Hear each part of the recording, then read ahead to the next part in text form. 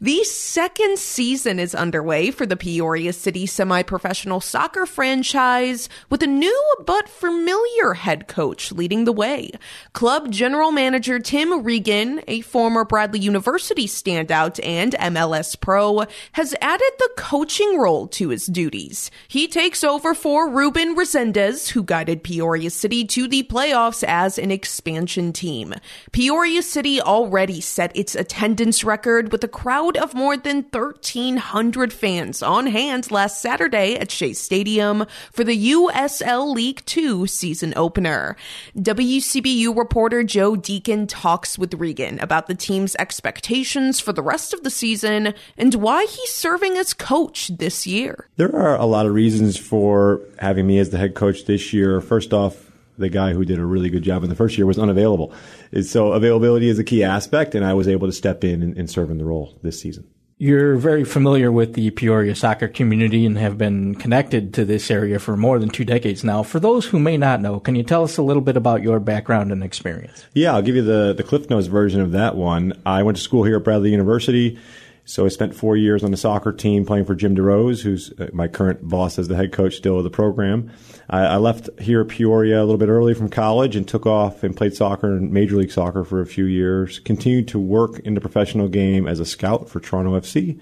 Transitioned into another scouting role for the U.S. Soccer Federation, then into the coaching world, where I did a little bit of youth and then a professional team called Indy 11, which plays in the second division in our country. I came back to Bradley University to join Coach DeRose as his assistant and start my 7th season this coming year. 7 seasons on the Bradley staff. Turning back to Peoria City, how successful would you rate the club's first season, and how would you hope to build on it for this year?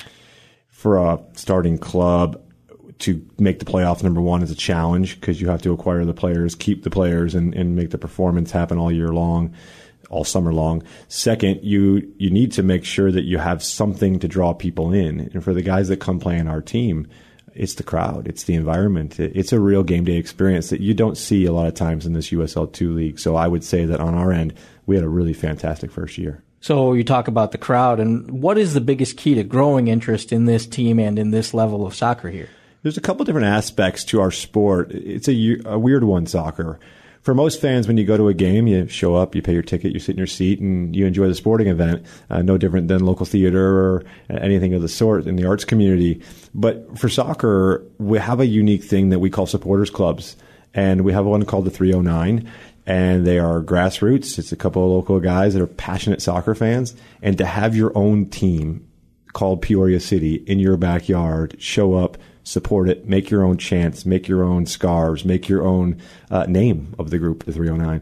And they have a real passion for the sport. And in our last season, they were out there in good numbers, and they've already enhanced that this year to be really impressive. They're over 300 as a group total in terms of the online support. And then in person, they're between 50 and 100 every game. And they don't just sit and watch. They sing, they chant, they have drums, megaphones. It creates a different environment that you're used to seeing in normal sporting events. Tell us a little bit about the structure of USL2, what it's meant to be, and how many teams and all that's involved. It continues to grow. They've got up to almost 130 teams this year. Just a few years ago, it was as low as 80. The league has always touted itself as the pathway to pro.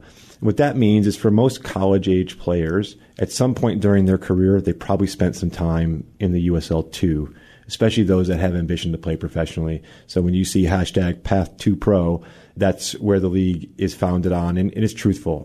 I myself, as a player, played in this league in 1999 and made my way to the professional game. So I'm living proof that Path2Pro is real. Who are some of the key players on this year's team that fans should notice? Well, first we have our local players, and I think that's always a great sell. Peoria soccer community is strong. It's always been big in number. It's impossible to groom perfect players every year, so there's always these kind of given years where there's really top-level guys, and out of the years where it's a little bit more just really good college players at any level. So Miles Stefanifong is one of our local players. He grew up in Washington, went to high school here in Peoria at Peoria Notre Dame. Wesley Gibson's from Morton, went to high school at Morton. Both of them played collegiately at Wisconsin Green Bay and Southern Illinois Edwardsville. Also have Noah Madrigal, who's a local player that went to Peoria Notre Dame and is currently at Marquette University. There are some other younger guys that are still making their footprint in the college game and trying to make their skills a little bit better this summer so that next year when you look up their names, they have stats and games played in respective schools at Division 1, 2, and 3. The team opened the season last Saturday with a 3-2 loss to St. Charles at Shea Stadium. What were your takeaways from that match? What did you see that you liked, and what would you want to improve? Well, unfortunately, since we didn't win, I'll point to my favorite part, which was the crowd. And that's spectacular. We set our attendance record, and food trucks in the parking lot, DJ, tailgate, great support all along from all of our local sponsors in Central States media, in the work they do, through food truck support, through all the River City Brews, 10 different local establishments that support the club.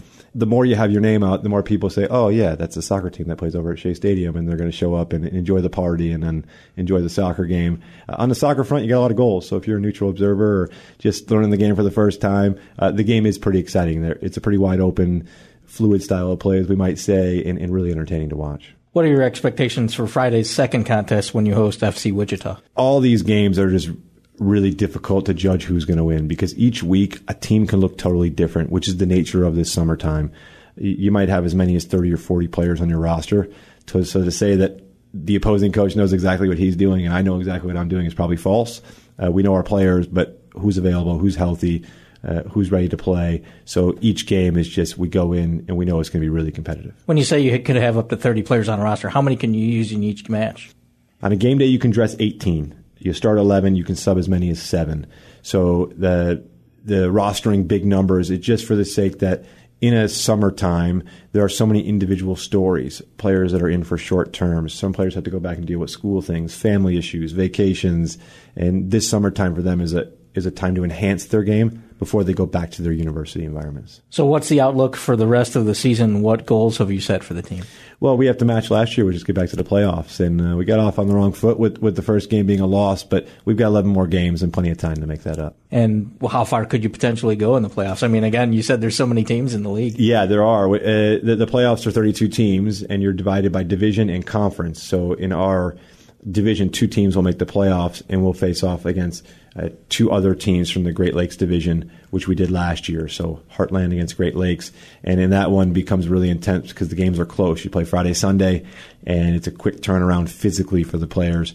So if you get to that point, you're guaranteed for just the classic just boxing match style, go at it and see who can win. That's Peoria City Soccer head coach Tim Regan talking to WCBU's Joe Deacon about the semi-pro club's second season.